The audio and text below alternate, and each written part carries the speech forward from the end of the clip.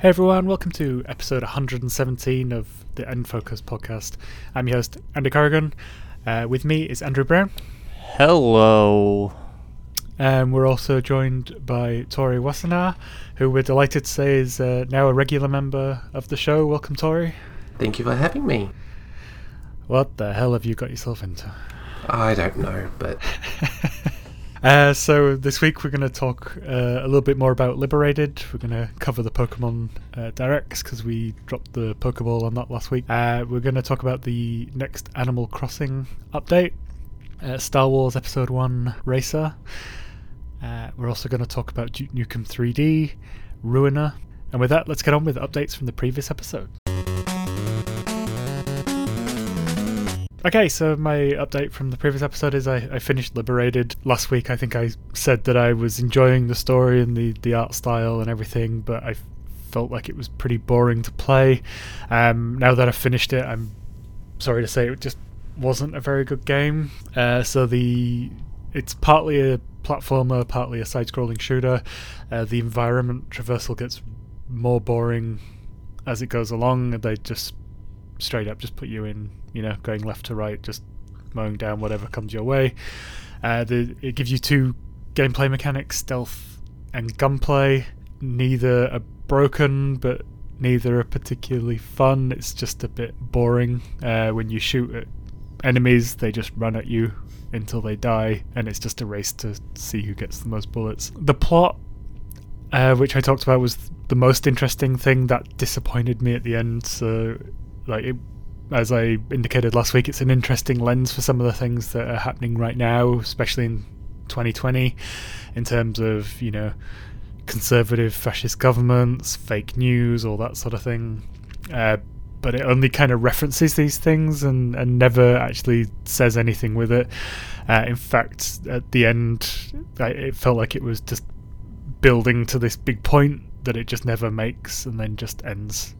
So it acknowledges that all these things happen and takes it to the extreme, but it never picks a side, and in the game you sort of play both sides of the law as well. So it's just massively disappointing all around. And as I said last week, this was one of my most anticipated indies this year. Sadly, I don't recommend it. Maybe if you pick it up cheap, it's took me about 4 hours. The game takes place over 4 issues. If you just want something to chip away at, it's not offensively bad. Just with the strength of the storytelling at the beginning, it just doesn't deliver on any of the promise, and the gameplay is just neither here nor there. So that's that. I don't think anyone else has any updates from the previous episode, so we'll just jump straight into the news.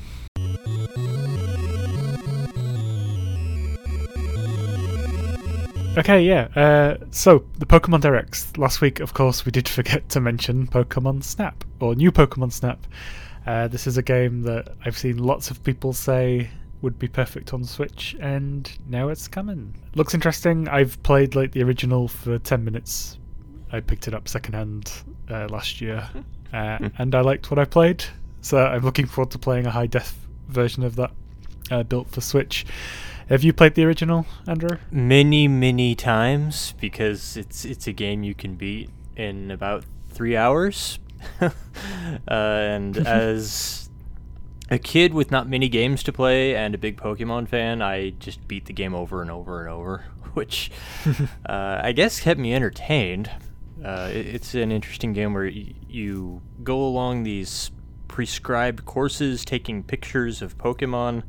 Everything is scripted, and you get points for the quality of your pictures, depending upon whether the Pokemon is in frame, whether it's facing the camera. You get bonus points if it's doing something special, and that was usually the most interesting part of the game, was trying to solve little puzzles by throwing apples or these items called Pester Balls, which would, annoy the Pokemon with a bad smell, I think is how it worked. Or there was also the Poke Flute, and all these different items would make the Pokemon on screen do different things, and it was just trying to get the best point total that you could.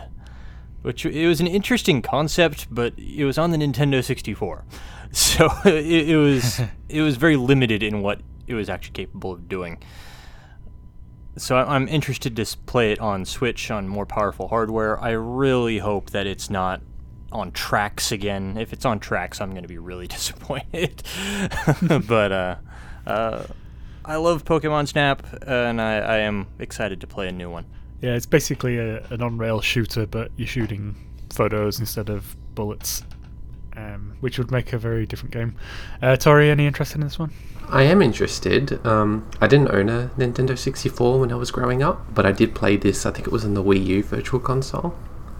So I've played like an hour or two of it on there and really liked it. So it's really interesting because there's 1,000 or so Pokemon now. There's a lot they can do with the updated hardware and a bigger selection of Pokemon and biomes and things like that, I think. And sorry, yeah, at the end of that direct, they also hyped up that they were making another announcement this week. The Pokemon in the background of the original direct were all Johto Pokemon, so everyone was getting excited for Let's Go Johto. Unfortunately, they announced a MOBA instead, Pokemon Unite. Is that the one? Yep. Yeah. I went to sleep before the direct happened, and then I woke up and there was just no hype about it whatsoever, so I gathered it wasn't what anyone wanted. I don't know why they saved it for a separate announcement, but yeah, I think... Are either of you two MOBA fans at all? No. I'm certainly not. Andrew, you've played a few.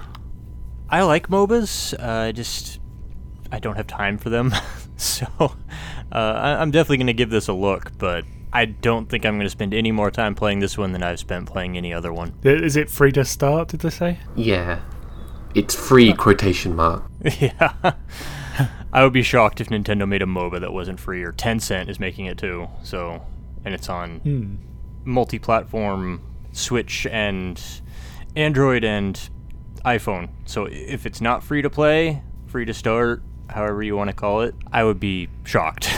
As soon as I saw what it was, I figured it'd be a free-to-play game, but yeah, I don't have much interest. It's just not my genre. So let's move on to Animal Crossing news. So they announced the summer update. I don't think we're getting this for a while down under, but in Andrew's region, they'll get it around July 3rd. Introduces swimming and diving, which sounds really cool. Also introducing Pascal the otter, so you can trade scallops for new items.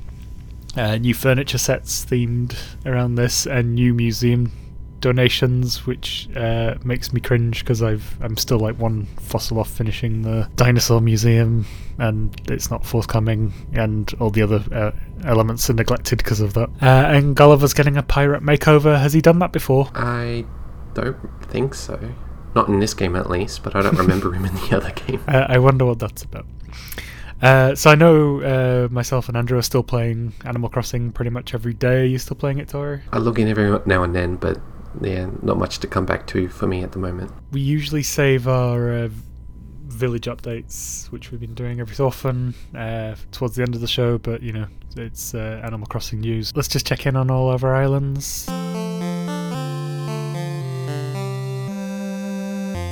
Today I just fully paid off the house, finally, so now I can feel better about putting my bills towards other island projects, like relocating my villages to the places I want. So it's sort of stagnated as I've just been single-minded in getting this final mortgage paid off.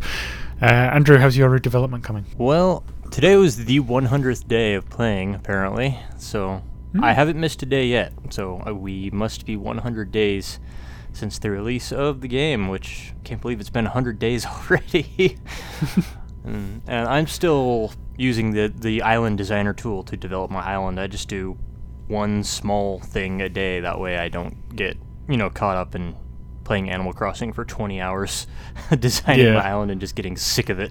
But it's coming along. I'm getting close to being done, and I guess I'm gonna have to have some kind of party or something once it is done. Just leave my gate open all day so people can just come and just look at all the hard work I've done on my island, making it pretty and organized. it's a lot more organized than most people's islands are. Yeah, I could tell you'd be an organized person. Tori, how's yours? What's the state it's in? It's pretty much done layout wise. I've got like a sort of street layout for all of my villager houses and all the shops, and I've got a big floral garden that I still need to finish up growing all the different flowers. But yeah, I just check in to do the weeds every now and then, so I don't get overwhelmed by that. Nice. My flowers are just running out of control now. I moved them to one area just to get them out of the way while I finish developing something, and now there's just more of them, and I think they're sentient, and they might try and take over my villages, pod villages, or things like that. Yeah, actually, I've been to your island, haven't I? I think so. Came over for turnip prices. Of course. Yes, that was good fun. Probably changed a bit since then. Little bit. And they also said, sorry I missed this off, there was going to be another update coming in August. No news on what that is just yet. I'm pleased it's still getting supported this much already. I hadn't even thought of them just, regularly updating it with new seasonal stuff, but yeah, I've been pretty happy with it so far. Did either of you bother much with the wedding stuff? I did like a couple of days and then gave up. Yeah, I did like one day. Wedding stuff is not my thing. I did it for like 3 weeks because I really wanted the furniture, so I had the complete set. Yeah, I started doing it for that, and I was like, where the hell am I going to put this on my island? Like, I have no theme for it. So I got the cake, and then I bailed. I think I saw today that the commemorative plate, you can actually read the back of it. Oh, wow. I'll have to look at that. I just stuck it on a shelf. Yeah. Yeah, turn it around and then read it. Turn it back around. Oh, nice. That's pretty cool. Yeah, so that's the news. Still slow, of course, with COVID still restricting a lot of Nintendo's developers. And yeah, I'm sure we would have had a big direct at this point had things been more normal, but alas, not to be. Yeah, so let's move on to what we've been playing.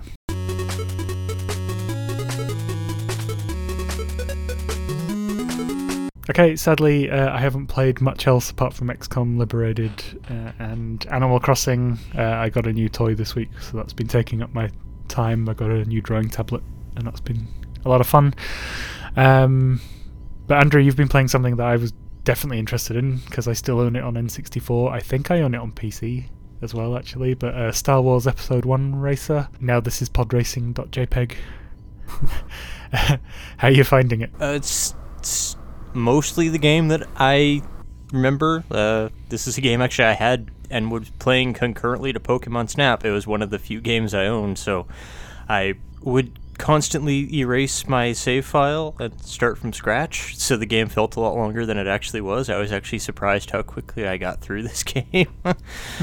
But Star Wars Episode 1 Racer is based off the pod racing sequence in The Phantom Menace, which is maybe the one scene in the movie that nobody hates.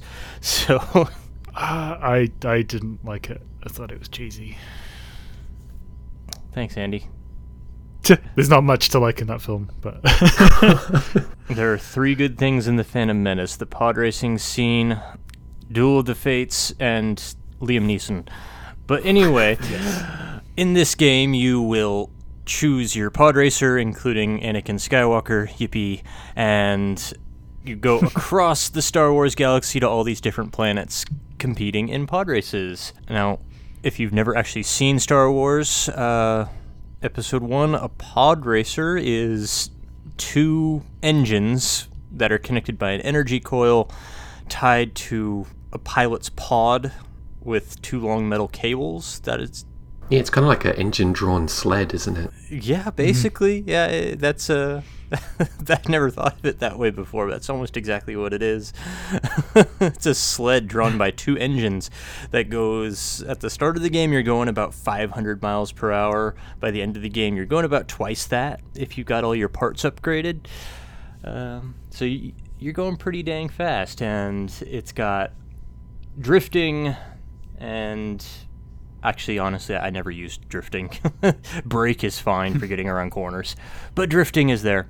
And also, the main real gimmick in the game, aside from, just its premise, is the turbo feature. If you're able to hold forward on the joystick for a few seconds, then you can charge up this turbo meter. If it gets filled all the way, then you can press A, and then your pod will go even faster, except it can't turn. So you gotta make sure that you're not crashing into walls because, you're this tiny little pod attached to two giant jet engines. So it's pretty easy to crash into walls and blow yourself up, and that can damage your pod.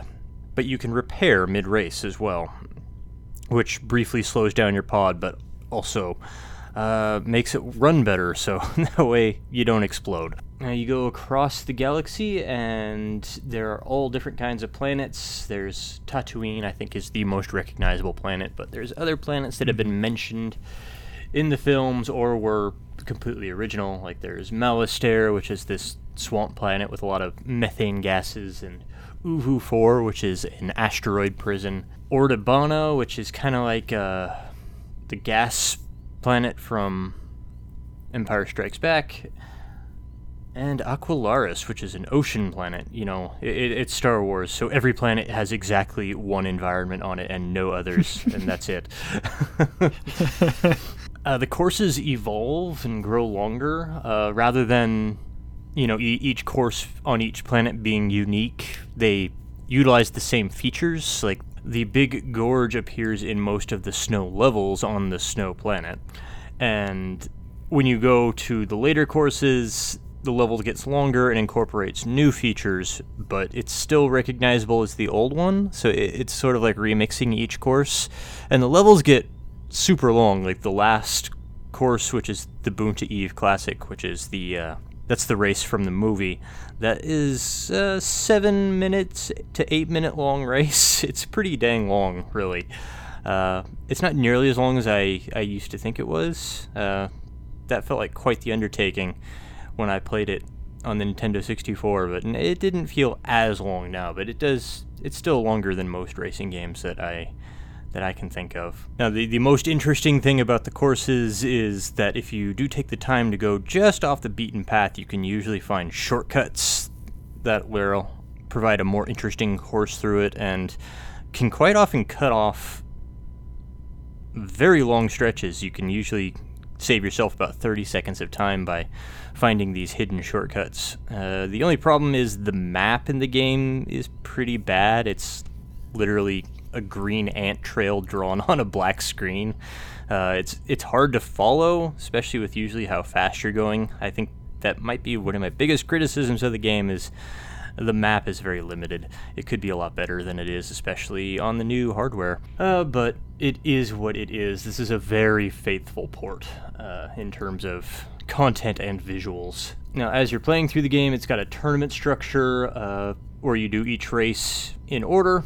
And if you can place first in the race and you beat the local track favorite, then you will unlock that pod to use anywhere else in the game you want to. Now, the main problem with this is Anakin Skywalker is actually one of the best pod racers, if not the best pod racer in the game statistically. You start off with him at the start. So you unlock all these characters, but most of them are worse. So that's a problem. But when you're playing the tournament mode, you also win Krugots, which is the currency in the game. There are 3 different kinds of ways that you can play each level. There's fair, skilled, and winner-take-all, and that determines how much money you get for each ranking. And I've read that it also determines the difficulty, but I've never actually felt like the game is any harder or any easier depending upon how you play it. And I've also felt that there's really no point in playing anything other than winner take all, because unless you do take winner take all, you're not going to earn enough money to buy all the best parts. But you can take your money over to Watto's shop and you can buy parts either brand new, but again, this goes back to not having enough money. If you do that route, you're not going to be able to buy parts because the brand new parts are very expensive. But what you can do is you can head on over to the junkyard, which has a random assortment of parts which are damaged. So you can buy them at a significant discount. You can also buy pit droids from Watto, who after every race will repair your parts, and the better a part is repaired, the better statistically it will perform on your pod. But you can only have 4 pit droids max, and there's a lot more than 4 parts. I think there's actually 8 categories of parts, maybe it's only 7. So if you do particularly bad on a race, there's going to be something that your pit droids just can't fix. So you're just going to have to deal with the next race with that part broken, which I think is a pretty interesting system. And the best part about the junkyard is, since everything is random, even at the very start of the game, when you visit there, you can potentially find the best part in the game.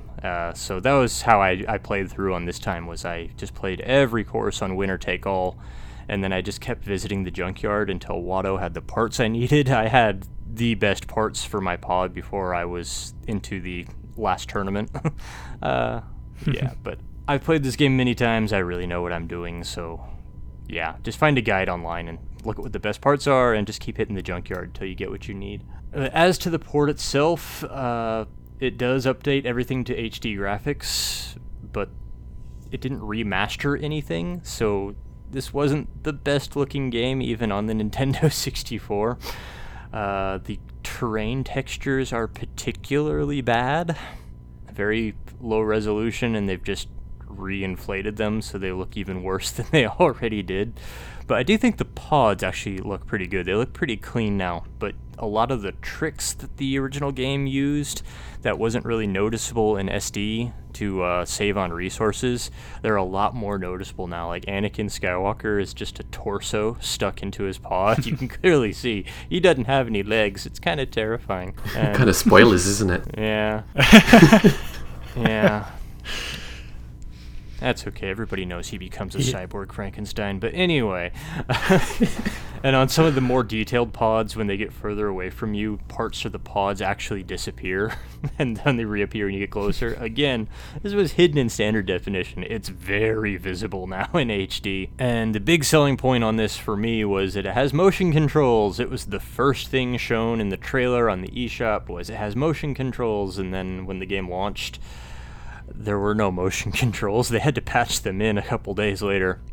And then I finally switched them on, which took a while because they're kind of buried in an option menu, which you can only access at the beginning of each race, not from the main menu where option menus go. But anyway, I couldn't figure out how they worked at first. I put a video up on Twitter of me trying to play with the motion controls on. I couldn't figure out how to turn left, and I kept turning right, and I wasn't sure why. Finally, I figured out, this is how the motion controls work. If you hold the Joy-Cons neutrally straight in front of you, you'll go straight. If you want to turn left, you have to point the left Joy-Con up and the right Joy-Con down. And opposite for turning right, which is not at all how the Pod Racer controls work in the movie. It's not at all how they worked in the arcade version of this game. It's a very confusing setup. It doesn't even work very well. It makes a sense. It makes, I guess, a sense. I guess it's like a throttle. But yeah, it's not how I would expect it to run for sure. Yeah. I played less than one race, and I was like, yeah, forget this. This is a bust. But the rest of the game runs great. Like they have redone the controls, since there's a lot more buttons on modern controllers than the Nintendo 64 had, and I didn't play it on Dreamcast or PC. I don't know how it ran on there, but I do feel that the new controls work really well for it, and I was really happy with it, how it handled on a standard controller, so I wasn't that hacked off about it. But if all you're interested in for the motion controls, I think you're going to be let down by what's there. And people know me, I don't play online all that much, but I would imagine other people being disappointed this doesn't have any online support. There's no online multiplayer, there's no online leaderboards for time trials, so I think that's worth mentioning. Even though I just played the game just to get all the parts and beat all the races, I did that. I'm perfectly happy with it. It's definitely one I'm interested in revisiting. How much was that? 15 US. It's not too bad. Yeah, maybe when I finish Burnout, I'll grab it. Yeah, on the graphics, even the PC version with the the resolutions that can reach, it still looks like an N64 game running on PC. So yeah, I think it'll be pretty much the same there. Tori, you played this one before, or maybe any interest? Once when I was a kid. Yeah, I've been thinking of picking this one up.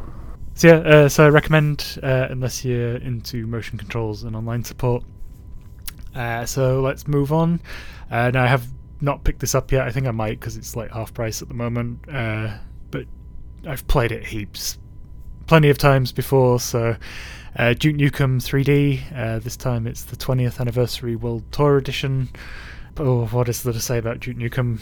I can safely say that the humour doesn't really hold up anymore, unless you're very primitive. Even back when I played it originally, and that definitely was on PS1, it was still like, oh, you're like really obvious, dumb, childish humour. How's that in 2020, Andrew? That was my main concern going into this, especially with some of the stuff that was in Duke Nukem Forever.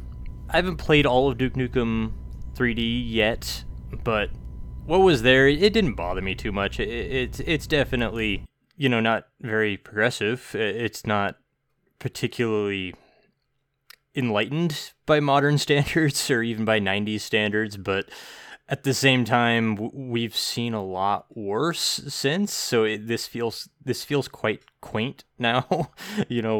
Like the first level is set in a strip club, and that's the joke. Like that's, look, strippers. That's lol. The entire joke. Yeah, and like you can tip them and they'll pull down their tops, but there's nothing to see. They're wearing pasties. But anyway, this was edgy stuff in the 90s, and now like especially after games like Grand Theft Auto, it's like big deal. Like this is on a Nintendo system. They're not even trying to restrict people buying it on the eShop. This is pretty tame stuff, and it really. Not to say it's beyond criticism, but it just doesn't even feel worth going after. It's not worth the energy with what else is out there to complain about anymore. But as to the game itself, this feels way ahead of what I was expecting and what I remembered playing of it in the 90s. Like, this is a port. It's given modern standards. So it's got full modern FPS controls. I'm talking dual joystick movement, and I played this a bit on PC in the 90s. I don't remember ever controlling the game with this level of 3 dimensions, like looking up and down and aiming up and down. I don't remember ever interacting with the game that way. I played this game like it was Doom. Maybe I was just a really bad Duke Nukem 3D player back then, but it definitely had the up and down axis, because it was it took me ages to get used to on PS1 after playing Doom. Okay, I was probably just a terrible Duke Nukem player in the 90s then. This plays like a modern FPS. The level design is actually very much like a modern FPS. I got it here in the notes. Feels way ahead of its time with especially the destructible environments. I laugh when games today complain about, it's destructible environments. It's like, yeah, here's Duke Nukem 3D. It was doing this 20 years ago. What else you got? And it's got a lot of interactable things in the environment, like I just mentioned, the first level set in a strip club. There's all kinds of things that you can turn on and off in there, without leaving our family friendly usual tone. Just don't go in the booths if you're under 18. Lots of buttons and puzzles. Like, Doom had buttons, but they were just buttons that opened doors or opened up walls. This one's are like buttons that actually make sense in the context of what you're looking at, and you can use them to open up force fields or to activate other things, and the buttons are toggleable. They turn on and off. I'm not expecting anybody to be impressed by this today, but I'm just saying, from when this game was made and the games that it was contemporary to, this feels far more advanced than those games. This game feels 10 years ahead of what those games were doing. And other interactable objects, like there's a lot of things that when you shoot them, things will happen, like the fire extinguishers will explode, and quite often this goes into the destructible walls. That usually reveals hidden things behind them, or just getting into the next room other than going through the door. As for the port, there are 2 graphic options. I'm sure I gave people a headache in the first hour video I made for our YouTube video because I kept switching between them, trying to figure out which was the original and which is the updated, because I really can't tell. They just look like lighting differences. But one of them I think is supposed to be true to the original graphics, and the other one is updated in some way. But again, I couldn't really tell which was which. And my favorite feature in this, I had mixed feelings about this at first, but the more I thought about it, the more I liked it, because when I beat Doom and Doom 2 on Switch earlier this year, I save scummed the heck out of it. I just quick saved every few seconds. When you die in this game, it actually brings up a replay of your entire level, and you can scroll through it and go right back to any point of your playthrough of that level that you want. So most of the time when I die now, I just back up 10 seconds so that way I can go around the corner different, so that way I know it's there, or just don't blow up what I blew up, or don't solve the puzzle the way I solved it, so that way I don't get crushed, whatever it was that happened. I really like that feature. I think it's a really smart addition. So yeah, that was on the Vita version as well, which is the one I last played. So. Yeah, so I don't have to remember to quick save now, because now when I die I can just rewind to any point in the level I want. I really like that feature. And how I beat Doom was by save scumming. I think this is a better option to save scumming. I approve of it. I was worried about how I was going to react to Duke Nukem 3D. Like, the humor feels quite quaint now, and as far as the game design goes, it feels way far ahead of what I was expecting. I'm enjoying this port so far. Yeah, undoubtedly a classic. I'm glad to hear it's got the two-stick controls. That makes it more enjoyable. Tori, any experience with Duke Nukem 3D?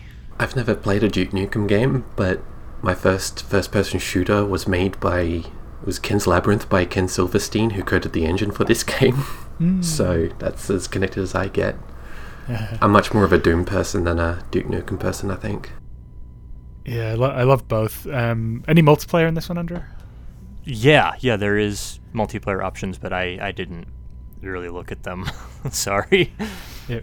My first experience with multiplayer shooters was this, when my mate brought his PlayStation and copy over, and we did the link up, and carried the big CRT television from my room downstairs so we could play. And then like all those interactable elements that you're talking about, like he was searching for me, went into the cinema toilet, and I spotted him, went in, and I was just like flicking the light switch on and off, freaking him out and stuff. It's good fun multiplayer, that.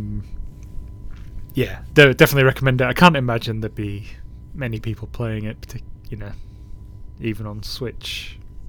But yeah, it's just it's dumb fun. It's not a particularly good competitive shooter or anything. It's just dumb fun and a bit of a playground. Yeah. Cool. So that's Duke Nukem. I think I'm going to get that while it's still half price. Hopefully it still is. Until July 7th, I think it said. So you still got time. Nice. Yeah, I think I'll pick that up. And Tori, first time on the show as a regular, and you've already got something on the list here. So you've been playing Ruiner. Ruiner, yes. So it's a Devolver Digital published game, but it doesn't have that same sort of quirky feel to a lot of how Devolver is kind of the wild card publisher for indies. Yeah, Ruiner is very dark, cyberpunky. It's a twin-stick shooter. So the first thing that'll stand out to you when you play it is just the color red. Everything is red. Because usually in cyberpunk it's like neon pinks and purples and everything. This is just... It's kind of like red and black. There are other colors, but it's that very dark, grungy sort of cyberpunk feel. It throws you right into the gameplay as well. Like I said, twin stick shooter, it is kind of hard to play on the controller because the right stick is really sensitive. It's not as good as a mouse. No, because I did play this on PC and it was still hard on PC, but you could aim a bit better with the mouse. But it's the sort of aiming where it uses the 360 degrees of the right stick. So if you point it straight up, it aims straight up. It matches it, which is really hard to get down to like minute movements. That's probably, and it's like that on all the consoles, and that's probably like the biggest drawback on playing on a console. But is it if it's on PC, is it still a twin stick shooter? It's technically is it a one mouse shooter? It's a one mouse shooter with WASD, I guess. Cool. So it's you said it's pretty challenging. It is quite challenging. It doesn't pull any punches, but it's one of the games where dying doesn't really give you too much of a hard time. It just kind of throws you back in. Level design structure is basically you got a kind of kill box arena connected to a hot corridor to the next one. Mm-hmm. Now, all I've ever seen of this is the art of the mean Daft Punk looking man. Yeah. With his mask. That's who you play as? Yes. So he doesn't really have a name, but the character that kind of gives you the motivation calls you Puppy. She's like a hacker girl. And her name is just Her, of course. Okay. Yeah. The overall plot of the game is basically you're a very heavily cyborged human being, and you're kind of being manipulated by all these different people, through programming. So it kind of touches on free will in a sense. And this hacker kind of breaks free that control. So you kind of get yourself back a bit, and she tells you that your brother is being held captive and you have to go save him by killing all the people that did this to you. Anything in terms of like upgrade trees, or like what's the progression system, or is it just the levels? No, there is a sort of progress tree in a sense. You got different abilities mapped to different buttons. So like B button might be support abilities, so you can heal yourself, or I can't remember the other ones. I haven't got that far into the game yet. But yeah, there's like a dash, and you can upgrade your dash, but you can only have one ability set per button. So you can have like a shield, or you can, instead of the shield, you can have something that's a bit more offensive. I tend to not play around with skill trees too much, so that's why I don't know what too many of them are. I'm pretty happy with like the default skills that it gives you. Yeah, I definitely have that thing in some games where I get used to the default abilities, and then the skill tree just kind of messes my head. Yeah. I've had that with a couple of games. Yeah, it's a bit of a pain because there's so much that the game can offer, but it trickles it to you so slowly that you kind of get used to the base, and trying new things means that you die a lot more because the difficulty does ramp up very quickly. But it is a lot of fun. It's one of those games where you can kind of switch your brain off a little bit and just start going around shooting things. There's a little bit of like world building around it all as well. Like each level has its own theme, but because of that kind of black and red color scheme, it is kind of hard to pick out specific areas as like unique. Like the first one's set in a parking garage, and then the second level is set in a factory. But other than just knowing that, there's nothing that really distinguishes the two that much, which is a bit of a shame. So it's literally two-turn. Yeah. So you've played it on PC before? Yes. Playing it on Switch now? Yep. How's it run? How's it look? Fine. It's like a top-down isometric sort of game, so if there was a big visual downgrade, you probably wouldn't really be able to tell unless you were really looking for it. I haven't really figured it out because I've mainly played handheld, so it probably is 30 FPS on there, but it runs smooth. I haven't had any hitches or anything. Nice. Just long load times, but I think a lot of Switch ports kind of have that issue. Yeah, I think that's a Switch issue. Yeah, it's one I keep seeing mentioned a lot, and I've definitely got an interest. Just in my head, I always get it mixed up with Observer. Which I believe they're two very different games, of course. Quite different. I played that one too. That's on Switch now, is it? I don't know. It should be. It is, yeah. It is? It is. Thought so. That's the Rutger Hauer simulator. Exactly. Yes, that's the Andrew, life Rutger Hauer actually lived. Autobiography, yep. You interested in this one at all, Andrew? It looks interesting. I want to get it someday, but I don't see it ever dropping in price enough where I ever actually will. I'm not opposed to it. I don't feel like playing it. It's definitely a sale one for me. It's one I'll probably enjoy a lot, but I just have that mental thing of not wanting to plump the full price for it. And Devolver's games rarely go on sale for deep discount, so yeah. Yeah, cool. So did you finish it on PC, Tori? Got very close. It is very hard. Okay. Would you recommend? I'd recommend it if you're very much into the whole cyberpunk aesthetic, because that's what drew me into it. Mm-hmm. The gameplay isn't unique enough to really make it a good game on its own. I think it's a sum of all the parts. So the cyberpunk thing is probably the biggest draw. So I'd recommend it if you like cyberpunk.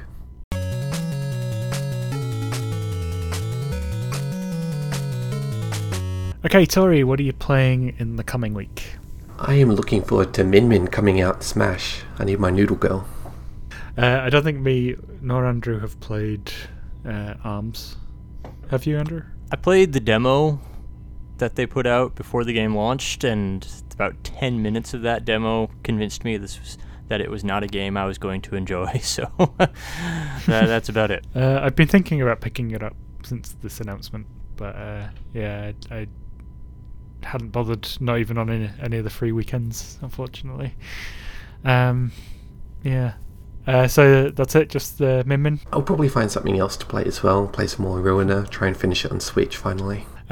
Cool. Andrew, what are you playing? There's not much coming out next week, at least not that looked interesting in the coming soon page on the eShop, so I'm picking out something from the backlog. I've got a platformer called Sydney Hunter and the Curse of the Mayan that I've been wanting to play for a while. I'm probably going to look at that. Nice. I'm just going to keep going on with XCOM and Burnout in chunks. XCOM's just my thing at the moment. I've nearly finished Mutant Year Zero's DLC now as well. I finished the main game last week. Yeah, so that's it. Just keeping on until the new Paper Mario comes out. Oh yeah. Next month. Not far off. Actually, probably a couple of weeks now. 3 weeks away. 3 weeks. Yeah. I'm hoping for some more announcements like that from Nintendo, where it's just like, hey, this exists, and by the way, it's coming out next month. Like, I love those short notice announcements. Do it for a Metroid game. Yes. I feel like it's like the industry's worst kept secret that they've done Metroid Prime Trilogy and they're just hanging on to it for some reason. It would be a good filler release. Yeah, it just keeps coming up, and like in the rumor mill, and from people, you know, who have been known to be correct before. So it's like, you know, just give it to us. People with uncles in Nintendo. Yeah. Well, I was thinking more investigative journalists, but same thing. But yeah, so like that'd be a great one, just to drop on everyone. Hey, great news! This is out. Yeah, so I think that's it.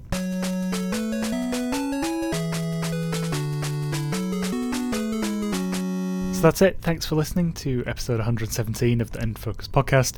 If you enjoyed the episode, please leave a review on iTunes. It really helps us to get noticed. You can also listen on Stitcher, Spotify, and other podcast services. Make sure to check out our sister shows, PlayState, which is a PlayStation show, and Power of X, which is an Xbox show. They're with us as part of the Game Podular podcast network, from which you can join our Discord server to interact with the lively Game Podular community. You can follow us on Twitter, YouTube, Facebook, and at GamePodular.com for updates, news, and other content. Links for everything I mentioned will be in the show notes.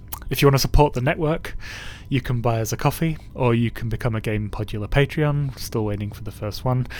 We're not using it to gate content or anything at the moment. It's just think of it as a regular tips jar. If you want to throw us $1, once a month. If you like what we do, that would be very welcomed.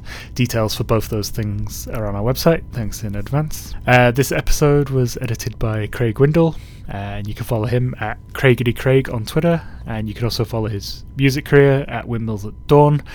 This is the last episode he's editing for a while. He's taking time off to be a dad, so good luck with that, Craig. We wish you all the best, and we hope you train the kid up to be our next podcast editor. Thanks. They've got a week to learn. Yeah, he's we want the kid installed next week. Thank you.